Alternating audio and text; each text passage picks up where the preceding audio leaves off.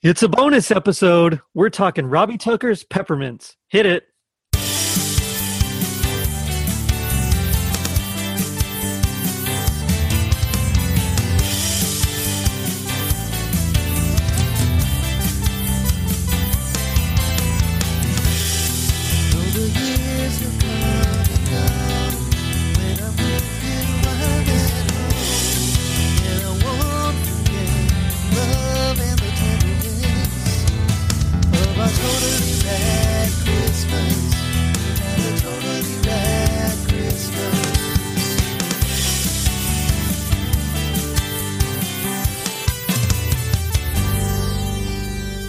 It was 2020. Totally Rad Christmas was released. Wonderful had a one-piece envelope bulb, and Robbie Tucker released his first Christmas album. I'm your host, Jerry D, with another episode of Totally Rad Christmas, the podcast that talks all things Christmas in the 80s. Toys, movies, specials, music, and fads. If it was gnarly during Christmas in the 80s, we got it covered. Now joining me is a very special guest. You'll know him as a musician, vocalist, and composer of Peppermints, Robbie Tucker. Robbie, how's it going? I'm good. How are you doing? You know, it's been a pretty good day. I finally have a day off after so many in a row that I've had to work. Okay. So, yeah, it's a great day. Cool. I set my iPad up here in front of the window because it was like the best place for light. But now in where I am, it gets dark at like 3:00 in the afternoon. So I'm slowly losing light. I gotcha. Well, no worries. If it goes dark, I'll just keep talking. Okay. I'm pretty good at keeping talking. Well, yeah, this is just one of those busy times for me. I work at a Christmas store, so out of Oh, cool. the whole year, of course, this is our go time, hunker down, get it done type, time. Do you work at a Christmas store that's open all year round? It's mostly all year round. We close about 3 months out of the year, but that gives us time to redo our displays and just revamp everything in the store. And so there's a few like fixtures that always kind of stay, but mostly we just kind of redo it all. So yeah, that gives us time to do that. But yeah, that's what I do. I work at just there all year round. And it's all Christmas. Oh, cool. So you're just happy all the time. Tell you what, if you're having a bad day and you walk in and you see all the lights and it's just, yeah, it's definitely nice. Yeah, that's cool. I can see that. Christmas is definitely a time when it's like everybody just kind of instantly becomes happy. Yeah. It seems like. Pretty much, yeah. And I've seen that. There's very few people that are grumpy, and I've noticed that if they start off grumpy when they come in, they usually don't end up grumpy. Oh, that's cool. Yeah, that's always pretty nice there. But it kind of reminds me of your album, Peppermints. Oh, good. See what I did there? But what was the inspiration for? Like, what made you want to do a Christmas album? Well, a few years ago, I wrote Holiday Hustle, which is on the Christmas album. Right. But it was very short. Here where I am in New Brunswick, there was a radio show on the weekends called the 506. Okay. Where the host would like play local artists. So I'm like, oh, geez, I just throw like tunes together that week and then they put them on the weekend. It was a cool thing for like local artists. Yeah, that's super cool. Yeah, it doesn't exist anymore, unfortunately, now. But I really loved Holiday Hustle. The original version was like maybe about half as long as this one. Okay. Because when I would listen to it in the car, I would just like go, oh, there should be more of that. And normally I'm not the kind of guy that wants to play something to death or play it out too much. But then I thought, it's only like once a year that people are going to listen to this, right? So I thought, well, it would be acceptable to make it a little bit longer.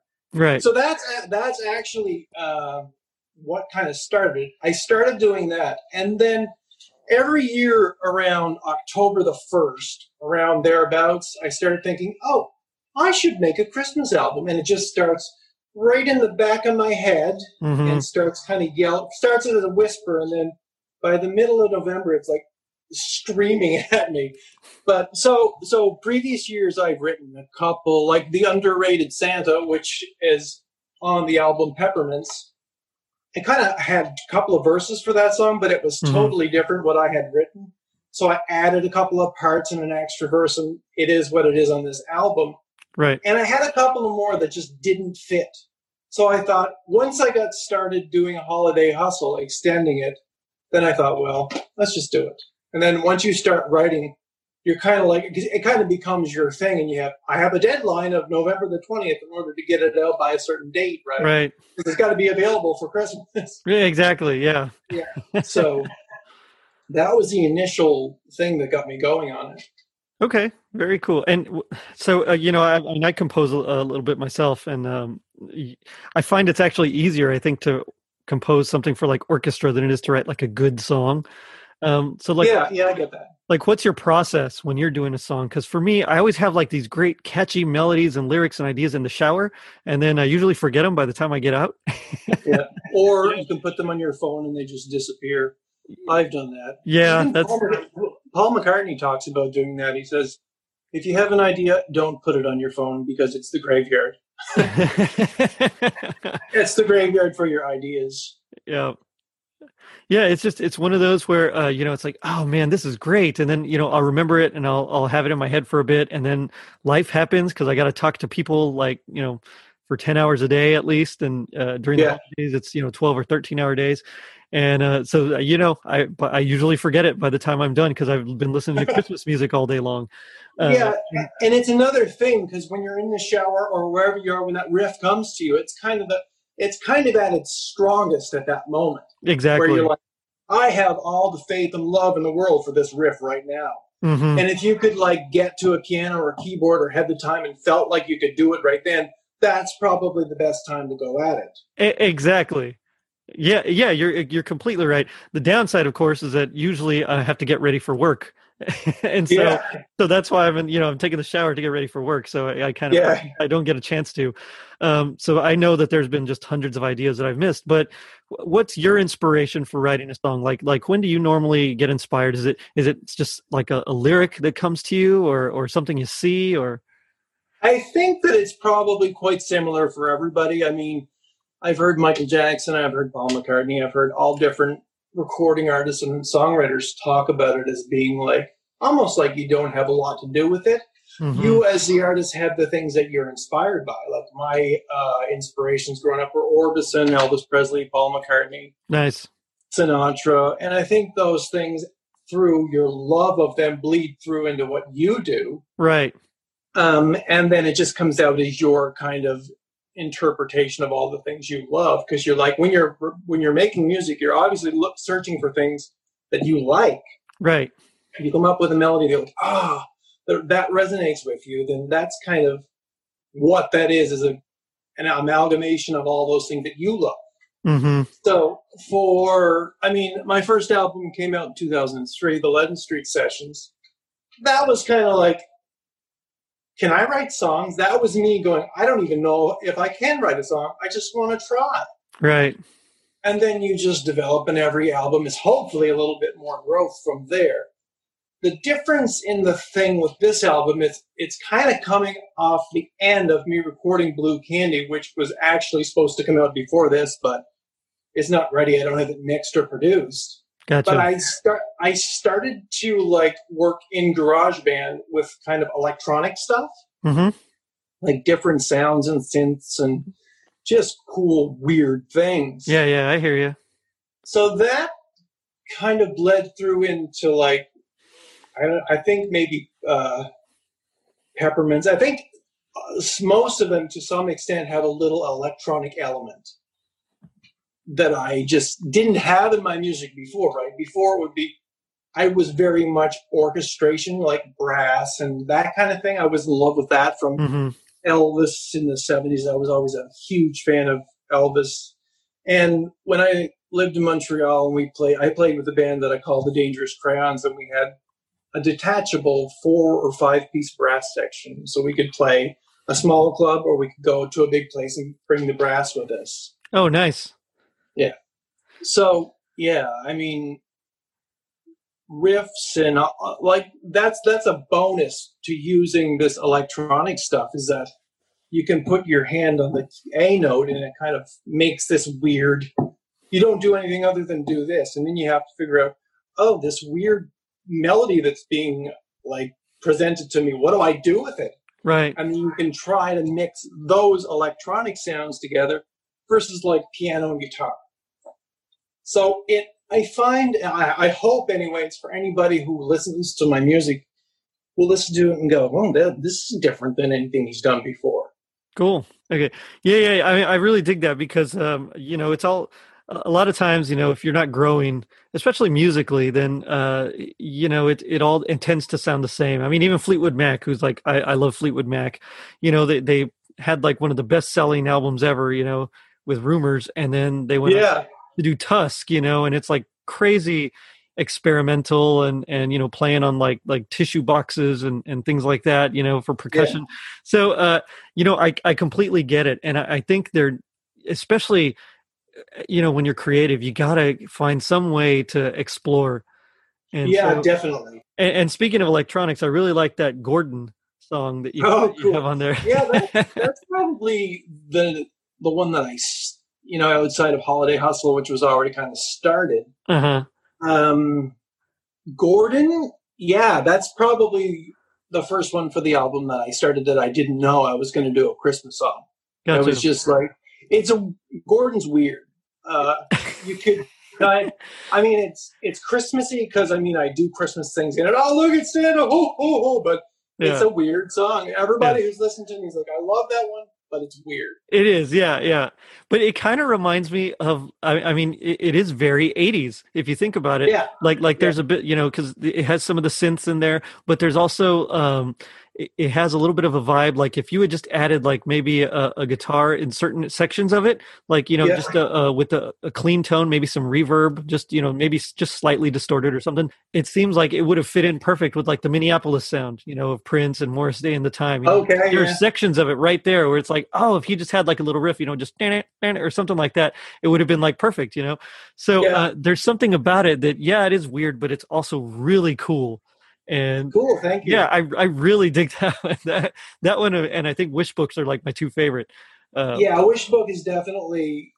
I don't think you could classify Wish Book as a song because it's not a song. More like a tone poem, yeah. I think at the beginning I say a Wish Book, a Christmas reading, but that's an example of something that I've never done before, and I think that's probably caliber-wise compared to my other stuff.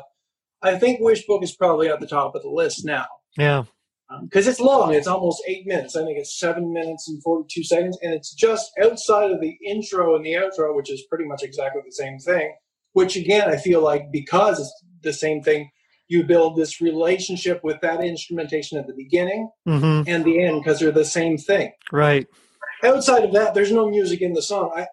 I was thinking about, like, adding some sounds. But then, I was running out of time. And also, I found when I finished it, the intonation is really what, alongside the lyrics, the intonation and the way it's presented is what the piece is. Right. Like if you read it with no enthusiasm, it wouldn't work. But that to me is probably, without question, the most emotional thing I've ever written. It's definitely very evocative. Like as soon as I started hearing you, and you're speaking about your brother in it as well. I think it's your brother, right? Yeah. It just right away I remembered, being so excited for the Wish Book, and I remembered, everything, looking through the pages and skipping over all the. I think you even say like the shirts or something like that, and it's all that stuff, the umbrellas or whatever, get it out of the way because I wanted to get to the toys, the He-Man, the Transformers, the GI Joes of it all, and so it's like it brought me back, and so I think it's so powerful because it has that nostalgia factor that. Nostalgia is itself is a really powerful thing, and so that encapsulates it perfectly, and it just really brings you back. At least if you're a child of the '80s and early '90s, it for sure back to that era, and your childhood. And so I love that song or tone poem or Christmas reading, whatever you want to call it. I think it's amazing. Yeah, I have to say it's probably one of the things that I'm most proud of. I never hear from my brother when he hears any of my stuff. Yeah. That's not to say that he doesn't like it or appreciate it or think Right. that Right. Yeah. I'm good or able to do it. But this is the first time he sent me a text message, and I'm like, well, it must be good if Jason sent me a text message, because he never says anything about anything. But yeah, he said really neat or something like that. Yep. And my aunt, she called and she's like, her and my cousin, they they're very affected because I'm talking about our family. I Right. mean, Right. like, as sure as Lassie's bark was airy and high pitched, as sure as Sparky's ears were blonde bleached, my grandmother used to peroxide her little dog Sparky's ears. Oh, really? Even though he was brown, his ears were like super blonde. Oh, wow. There's so many of those things, I think, for my family, because Yeah. a lot of it is written about things that happened as a kid for me. Right. It really, I don't know, the intonation and the lyrics, just there's something about it, as I say, very, very emotional. When I finally got to the end of it, when I finally was able to get the acronym for Sears, Mm-hmm. because the whole thing is riding on the acronym for Sears. Mm-hmm. I want to say the wish book didn't come from some store; it came from the North Pole. Right. And I'm like, if I can't think of an acronym that lives up to the hype, this ain't gonna work. It's gonna be like a month of like wasted time that I could have been eating fruit roll-ups or something. But Jerry, it's such a weird thing. Like I was working out one morning and I just thought, okay, I'm going to come up with the acronym. So I just write Sears out on a piece of paper. So I'm looking at it while I'm working out. And just when it came to me, it was the first thing that came to me. It's like, I said this to somebody. It's almost like it was always there. Like someone had left there for someone to find. Right. Because when you see what the acronym is, it's just like, there's nothing else that could be perfect. That is perfect. The very first thing that presents itself, and I won't say I thought of it, I mean, it was just there. The words exist and that acronym was there. It's just, I think from that point on, it was just, when I finally got the piece at the end done, I was so exhausted, like emotionally, that I had to like lay down and take a nap or something. I mean, it's tiring. It's emotionally draining, but healthy. It's good because you're tapping into something that is close to your heart. Yeah. Yeah. And we won't spoil it here because we want everybody to go get the album. But for sure, I like I said, I think that one is like one of my favorites, along with Gordon. Those two are just my tops there. Holiday Hustle, of course, is also, you mentioned that's the first one you wrote, but it's also, it's up tempo. Tell me about the chord progression that you go through there. Like, what's your typical? I'm not a musician that was trained or studied or anything. I just picked up. My father got me a guitar when I was a little kid, and I just started learning how to play it. I always say I can't really play anything. I play the bass. I play the piano. Kind of. But I think through my love of Roy Orbison, I've always been kind of thrown into the realm of, no, I don't want to do that, because that's been done 10,000 times. Right. And I'm still like that. So when I start looking for chord progressions, it won't just be something simple. I'll go somewhere that doesn't make any sense. I'll try to take two things that don't go together and make them go together. Because there's nothing that will irritate a Robbie Tucker more than someone so lazy that they can't even try to make something that doesn't sound. I mean, whether I ever achieve what I try to achieve, I don't always want to sound like other people. Right.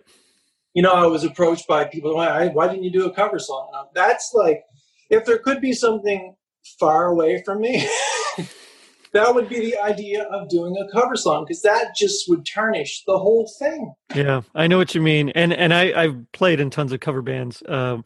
And we always find that no matter how good we are, we're we still can't capture the magic of the original.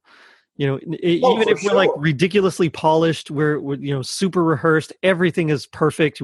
Starts and stops. The riffs are amazing. There's just a magic that is there when the original creator Yeah. sang the song, and so there's always something about doing our own songs, and so we always end up inevitably just leaning. While we'll do a couple of covers here and there, mostly we end up doing our own tunes.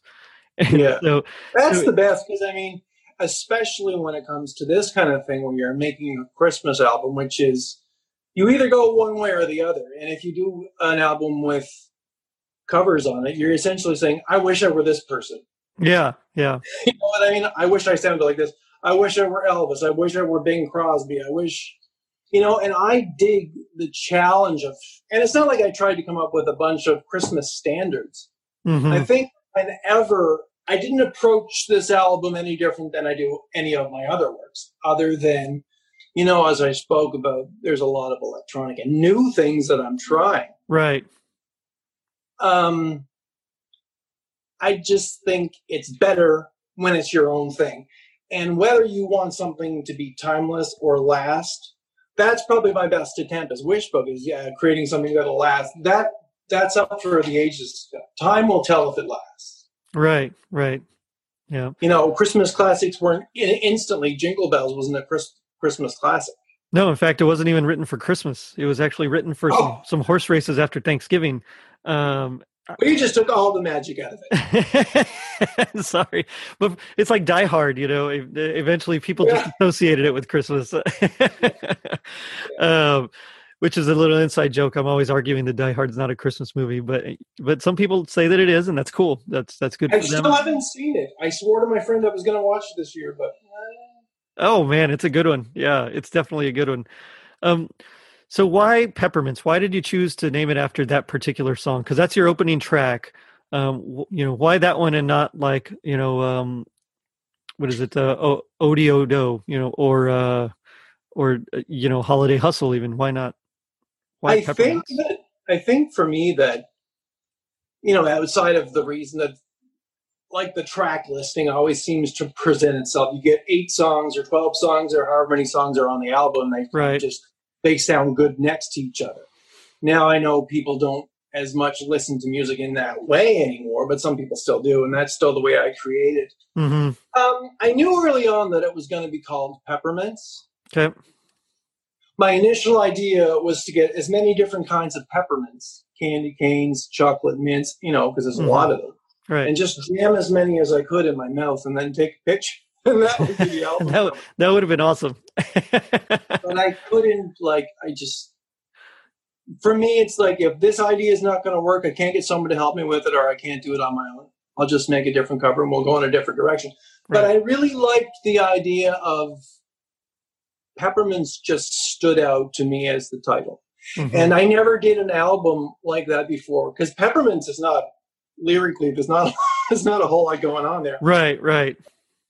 And it wasn't until the last few days of recording that I added elves and Santa Claus, and then it just kind of, okay, that's what this song is. And it just became the first track. It is. If you were going to put that track somewhere, where else would it go? It has to go first, right? Yeah, I could see that. Uh-huh. And it's kind of a first for me in having an album named Peppermints, having an album with a name and a song on the album of the same name. I've never done that before either. So Gotcha. It's kind of fun. Okay. It's funny because the whole album is almost, and I know it's not, but it's almost at least I got the vibe that it was like a concept album almost even. And because there's a lot of the songs that, while they stand for themselves, there's kind of a through line is what I noticed throughout the whole thing, and there's a lot of like voices and role play and just things happening as well, which I thought was kind of interesting and cool because you don't really get a whole lot of that in Christmas songs either. Yeah. There's very few of them. I can think of maybe like a handful of them, and so I really dug that. That was like one of the things that stood out to me, and it just right away it just made me like it more. Which cool. I mean, it's a cool album, man. I really dig this album. So I think again, it's like something that for me anyways, not a lot of planning normally goes into what I do. Yeah. I didn't set out and plan and draw that out that it was going to have this feel and vibe and direction. Yeah. But the reaction's been greater to any of my other works thus far. People have really seemed to like it. And, you know, there is something about the tracks, all 8 tracks together. I knew when I had those 8 tracks, it's done. When I had them in the order, even though Gordon is weird, it still fits in with the rest of them. It does, yeah. Mm-hmm. There's no repeat. This is something that very much bothers me, and I'm not saying this to take away from other artists, but when you get an album and 2 songs sound the same, why didn't you put one of them in the garbage and keep one on the album? Because, you know, okay, that one sounds like the other one. That one sounds like this one. I find that it doesn't always happen. I mean, I probably haven't achieved that in my life, but I find those 8 tracks are unique from each other and no other one sounds the same. You know what I mean? I do, yeah. It's funny because then you compare Gordon with then that what is it, Odio, and that one's almost more like a country. I mean, you get kind of that like yodeling almost vibe to it, which you know, that's another one that's like I sat down. I remember the morning that I made that. I wrote all the lyrics out, and that was a very emotional one as well. I mean, I get emotional when I'm working, when I'm writing, when I'm creating, because I think that happens. That's good. I think that's great. You know, you should. And I'm writing about in Odioto about something that had very much affected me as a child and very much affected my father. And but then because the lyrics I feel are serious, the tone and melody aren't very. It's pretty happy and upbeat, right? Yeah, it definitely is. Yeah. I just find it funny that people could listen, because I mean, people don't always listen to the lyrics of songs that they're listening to. See, and it's funny you say that, and I'm sorry to interrupt, but that's how I am. I always, the first thing I listen to when I'm listening to the music is the music itself, and it's not till like repeat listenings that I end up focusing on the lyrics. And so that's exactly me. You're right. That's how I am. So, I'm sorry. Go ahead. It's just that's an interesting one for me as well, because of the tone of the lyrics and then the overall tone of the melody and the presentation of the vocals, and then the combination of them both. Right. I think those two elements meet probably the best is at the end of the song when the little kid asks, "Mom, is it really Santa Claus?" Which isn't really what I'm saying. I don't know. People will probably get different things because people are different and they're going to get out of it what they get out of it. But for me, I'm not Santa Claus. I'm saying something else. Right. So yeah, it's just cool. Yeah, exactly. Yeah, it is pretty cool. So you get that one, and then again, you contrast it right away. You contrast that with the Holiday Hustle, because I think, you know, the other one, like you said, it's more playful. It's almost lilting in the way it's done. Yeah. You know, and then Holiday Hustle is more just of a straightforward, you know, kind of jam. And then you have the real, and this is where I like your flow, because then we go into that wish book that I was talking about, you know, that nice long tone poem or Christmas reading. And then we get one that really made me laugh. I liked it, was the Donner's Last Flight. Oh, good. That one was just playful, and I enjoyed it. You know, it's he's kind of a little jealous there of Rudolph, I suppose. It's one of those ones that when I made Donner's Last Flight, I actually put the drum beat on in GarageBand and just picked up maybe it was an electric guitar or bass, I don't remember, and I actually did the melody for the whole song. Oh wow. I mean, I knew I didn't really have any lyrics other than "Fly, Donner, fly." I pretty much sang that for the whole thing, but then when I ended up finishing it and writing the lyrics, there was this weird part because I hadn't planned it out when I wrote it, and I took that as a challenge to, okay, what the hell do I do with this odd out of place part where it's not a verse or a bridge or a chorus or anything. Right. And I just thought, leave it in till the end, so that way it'll be next to impossible to fix it, and then you'll have to do something with it. But then it actually quite early on became that cool first little breakdown. And it seems there's something that I dig about the structure of songs in general, but that one I tried to not have any sort of pattern, no verse, chorus, bridge, verse, bridge, chorus, anything like that. Mm-hmm. That's why I thought leave that in and come up with something. Which is pretty As a standard. whole, You see most songs are like that. It's verse, maybe a pre-chorus, maybe not, but generally verse, chorus, and then another verse, another chorus, and then there's usually maybe a solo section or a bridge, and then yeah. again another chorus or Don't give two, me and like that's really it. That's like most songs are structured like that. So whenever yeah, you I do don't. something different, and it's always fresh.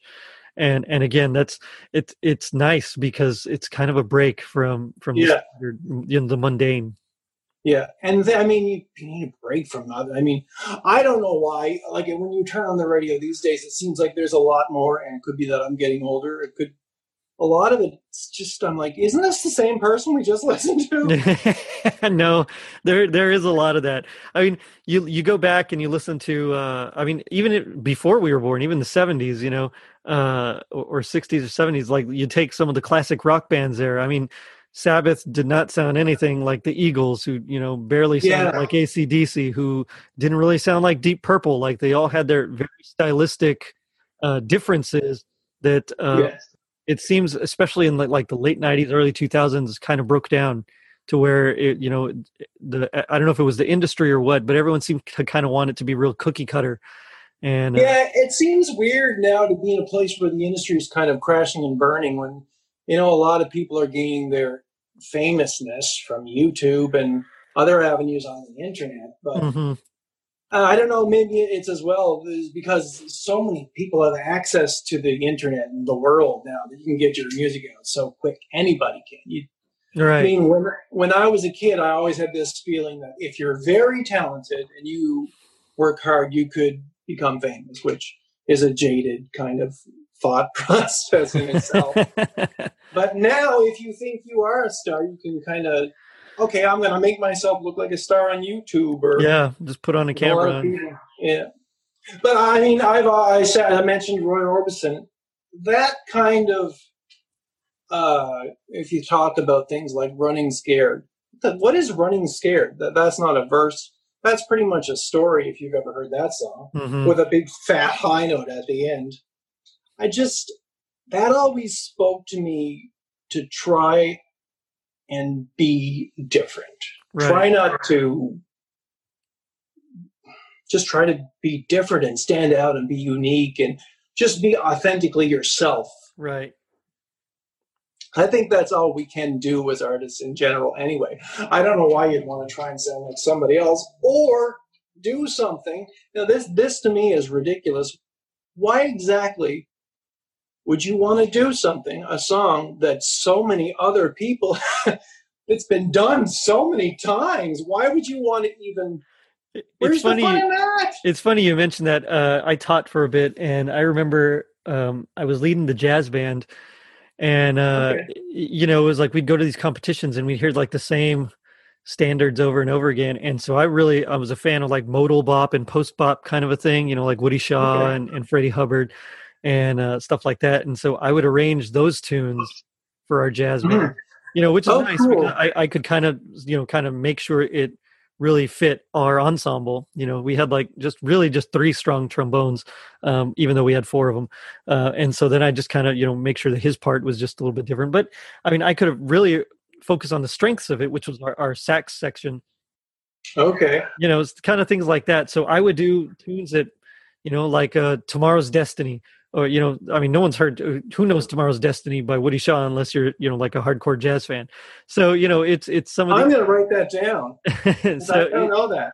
it, it's a good tune. Uh, Okay. just things like that. And so I think it really helped, at least push our jazz band, maybe not over the edge, but I mean, we got accepted to several competitions and things like that just because we were doing different stuff and that wasn't the same. So I completely get what you're saying. Yeah. For me, lately, the most I've written, well, I think the last thing I wrote was a Christmas carol, quote unquote, for another podcast. They were celebrating a third-year anniversary. Okay. So I just kind of, I said it in like a style that was kind of, 6/8, very, I saw three ships kind of style. And so it kind of worked. Yeah.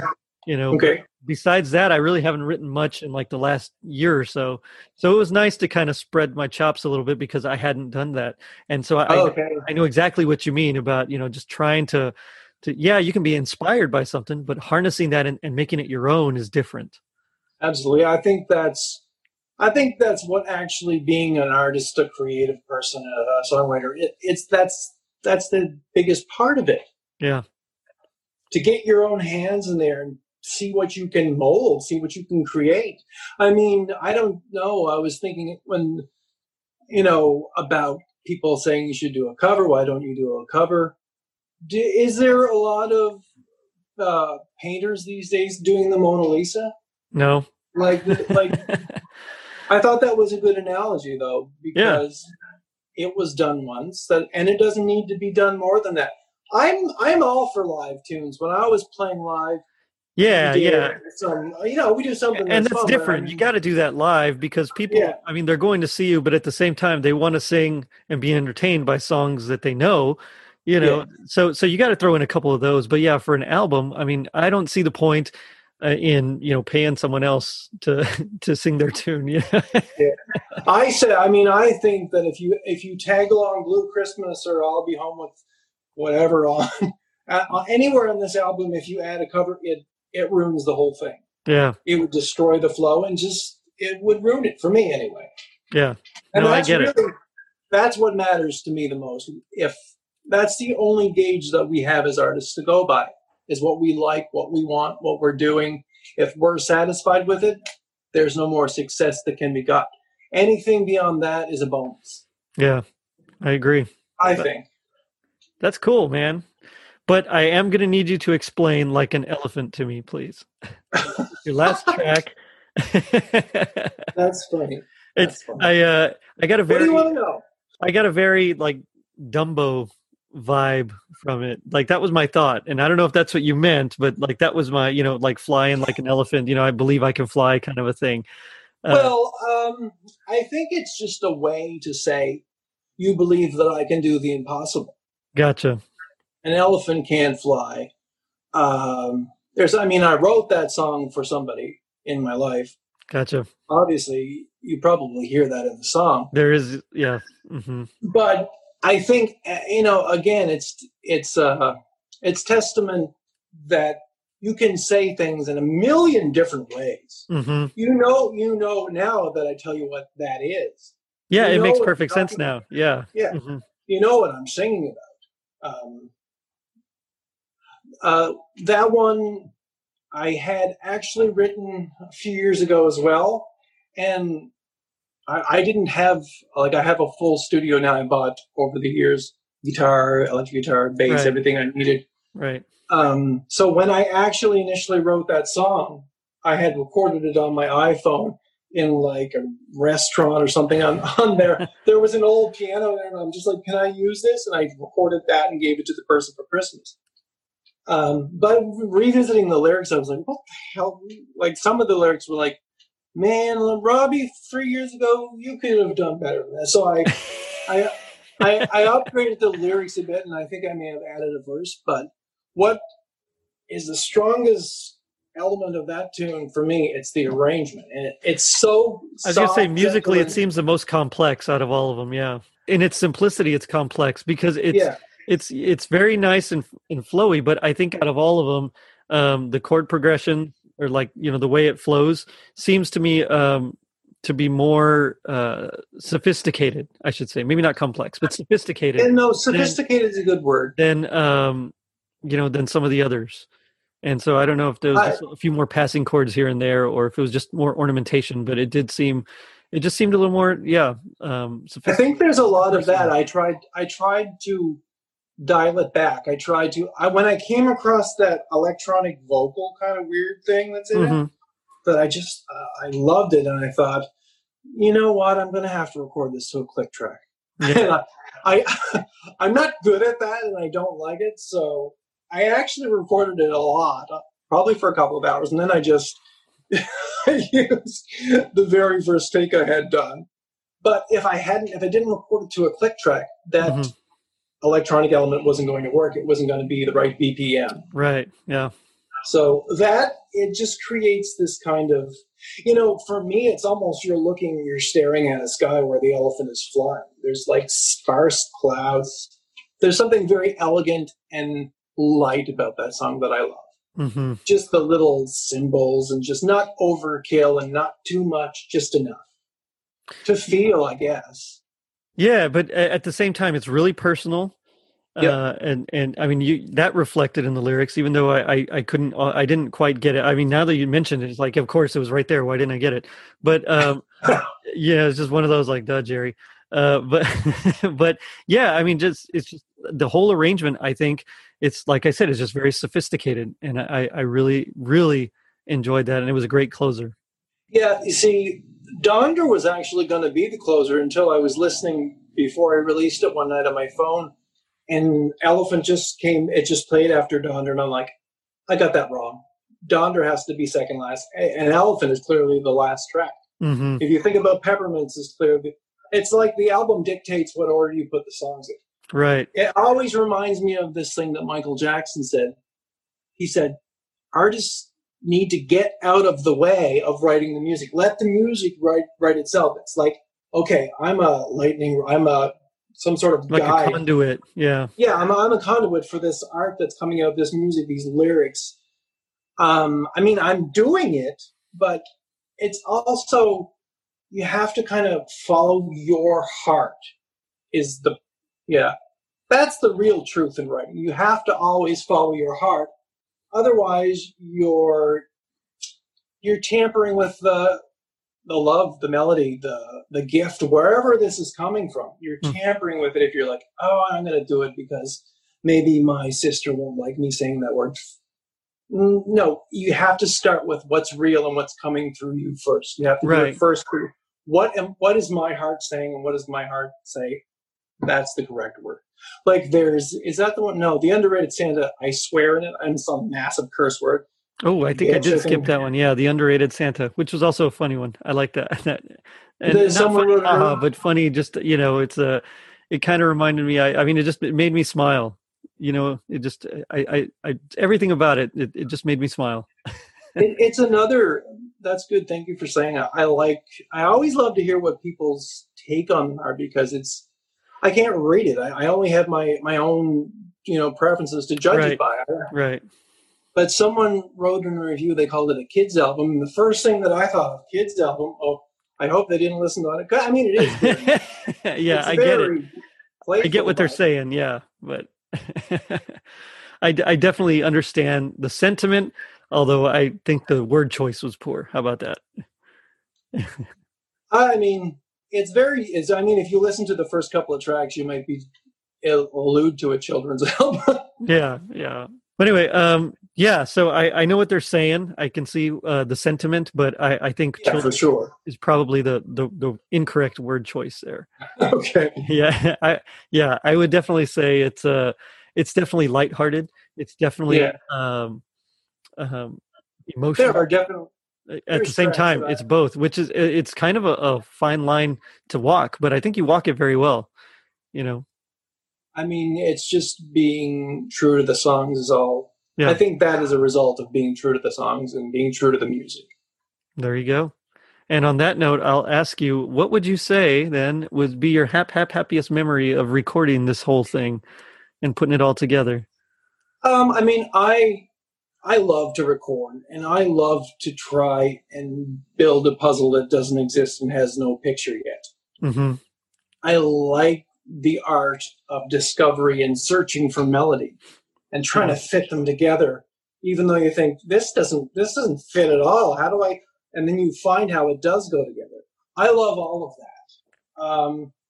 I couldn't say there's any one moment that stands out as the moment I like the most, but I really enjoyed this project and I'm proud of myself because I don't know if it'll ever happen again. That's why I added that first and only Christmas album to the cover. Yeah, so if I ever which I thought was a fun touch there too. Yeah.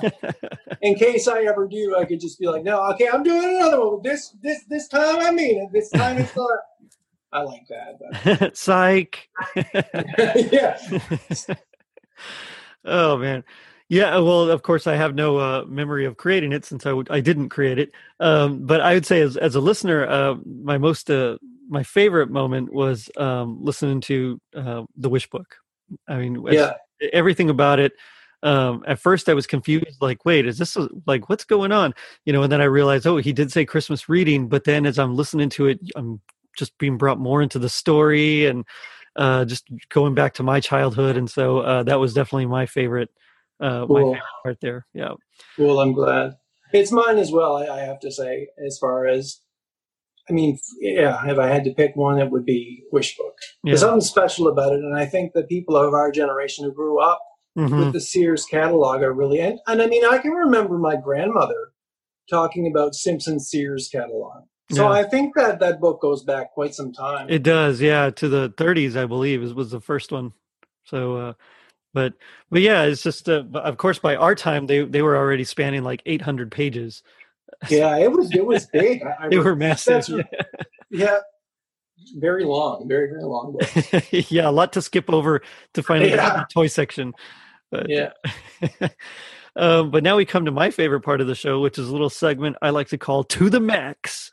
So this is where Through the this is where we do our where we talk about our favorite lines or favorite lyrics of in the movie or special. In this case, it's the album. So as a guest, I'll let you go first, and it'll be fun. Yeah. So just kind My of favorite yeah. line from the album would have to be from that song, Wish Book. And I don't know if you want me to say it. People can hear it, and you know what it is. You heard the last line of the thing. Yeah. I I can say it. I mean, whatever. Yeah, yeah, that's fine. I mean, if you don't mind saying it, then that's No. The strange. I shouldn't say strange, but the very magical element that is artistic creation, that is songwriting, that is movie making, that is all these things that people love to do. That line just materialized in my head within a moment, and I went and I put it in my phone. nice. And I just wrote that down exactly as it is. Every gift you'll ever need will always be here in the wish book that's inside of you. That whole phrase I wasn't even doing anything wish book related. I was watching The Simpsons, whatever, it just, that happens often to me. Like, and okay, I got to go write this down, or I got to record this line, or I got to record this riff. I'm sure it happens to you. Like when you were talking about singing in the shower and coming up with riffs. That to me is, aside from the what we talked about earlier, I can't think of the word now, for Sears, the anagram for Sears or whatever. That end piece makes the whole piece. Yeah. For me. Yeah. I mean, it would still work without that tagline, but when you add that tagline, it's like the full.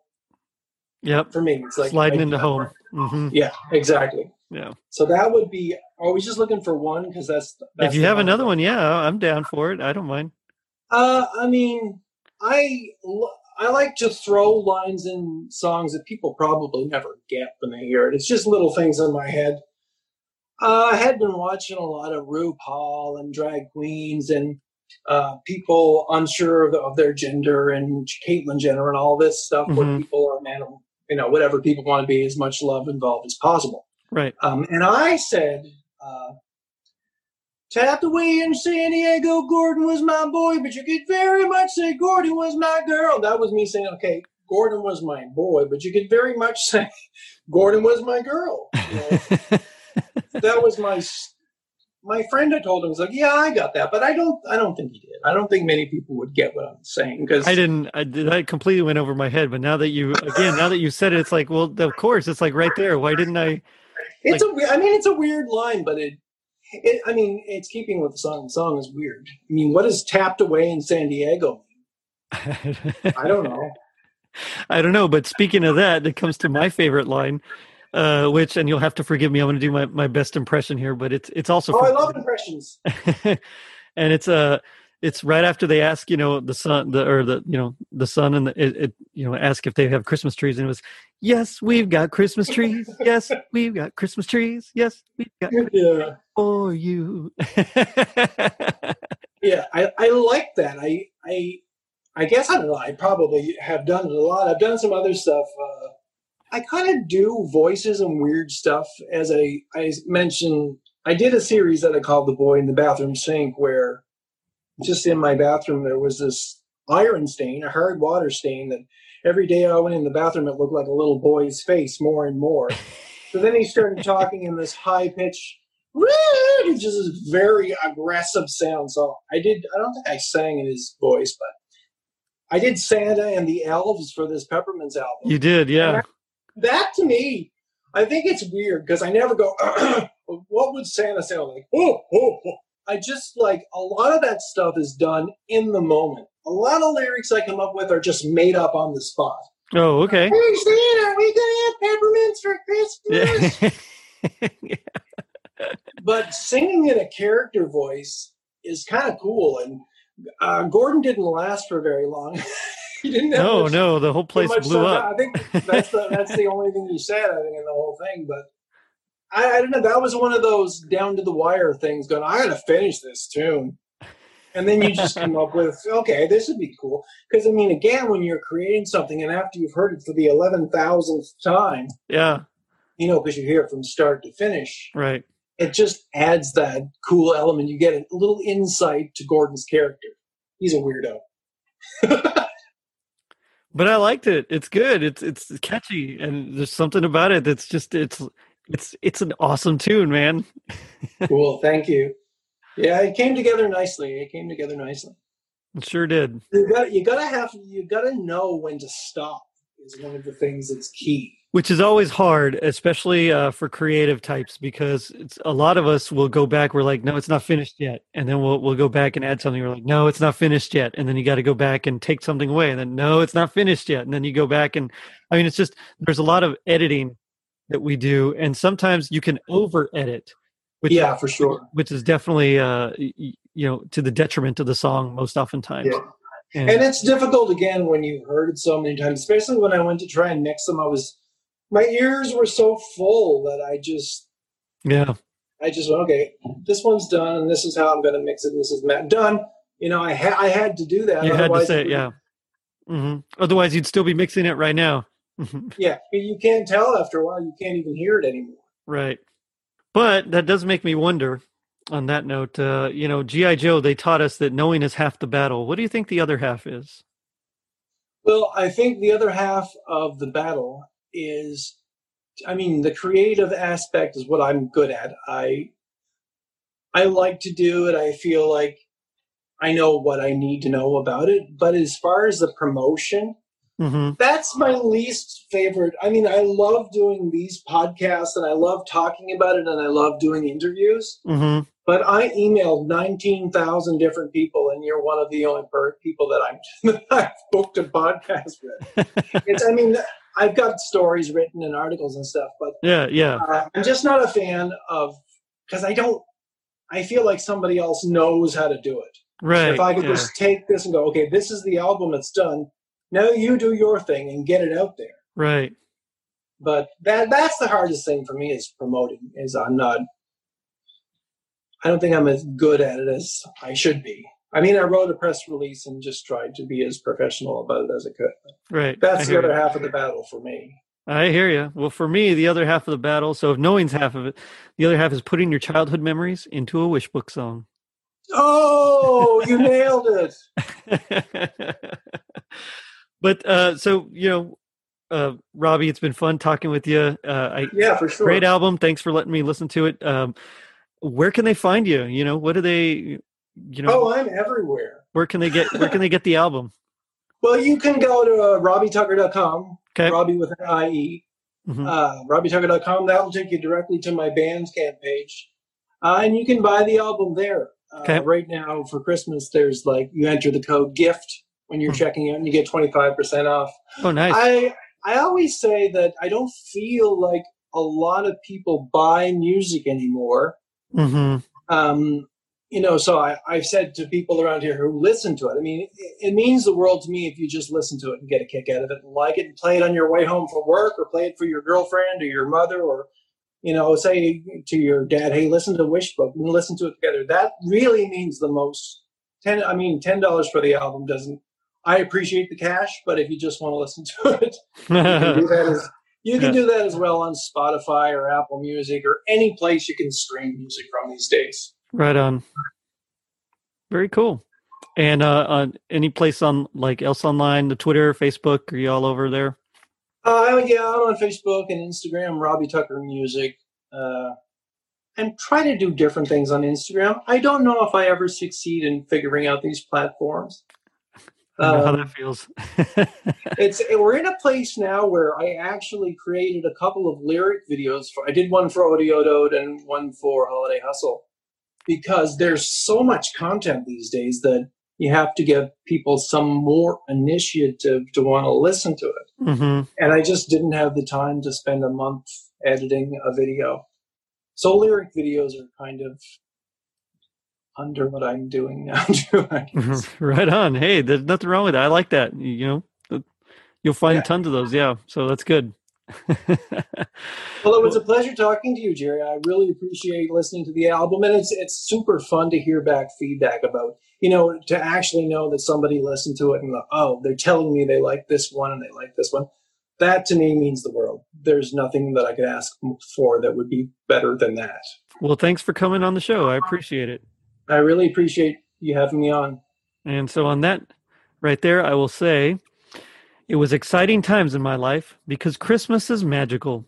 So check us out on our social media pages, Facebook, Twitter, and Instagram. And if you're feeling nostalgic and giving, leave us a review on iTunes. Not only does it help us reach more people, but you also get a free sticker. Later, dudes.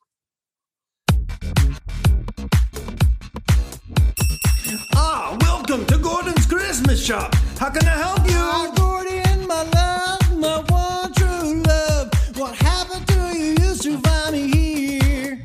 Oh, Gordon, my love, Christmas ain't coming, and I ain't leaving. Oh, my son and I were looking for a Christmas tree. Yes. Do you sell Christmas trees here? Well, yes, we got Christmas trees. Yes, we got Christmas trees. Yes, we got Christmas trees for you. Oh my goodness! Gordon Laughing's Christmas shop has just been blown to smithereens. That's the way in San Diego, Gordon was my boy, but you could very much say Gordon was my girl. Gordon was your girl. Let's dream on holiday, from the straight up, and you see Gordon Laughing passed away.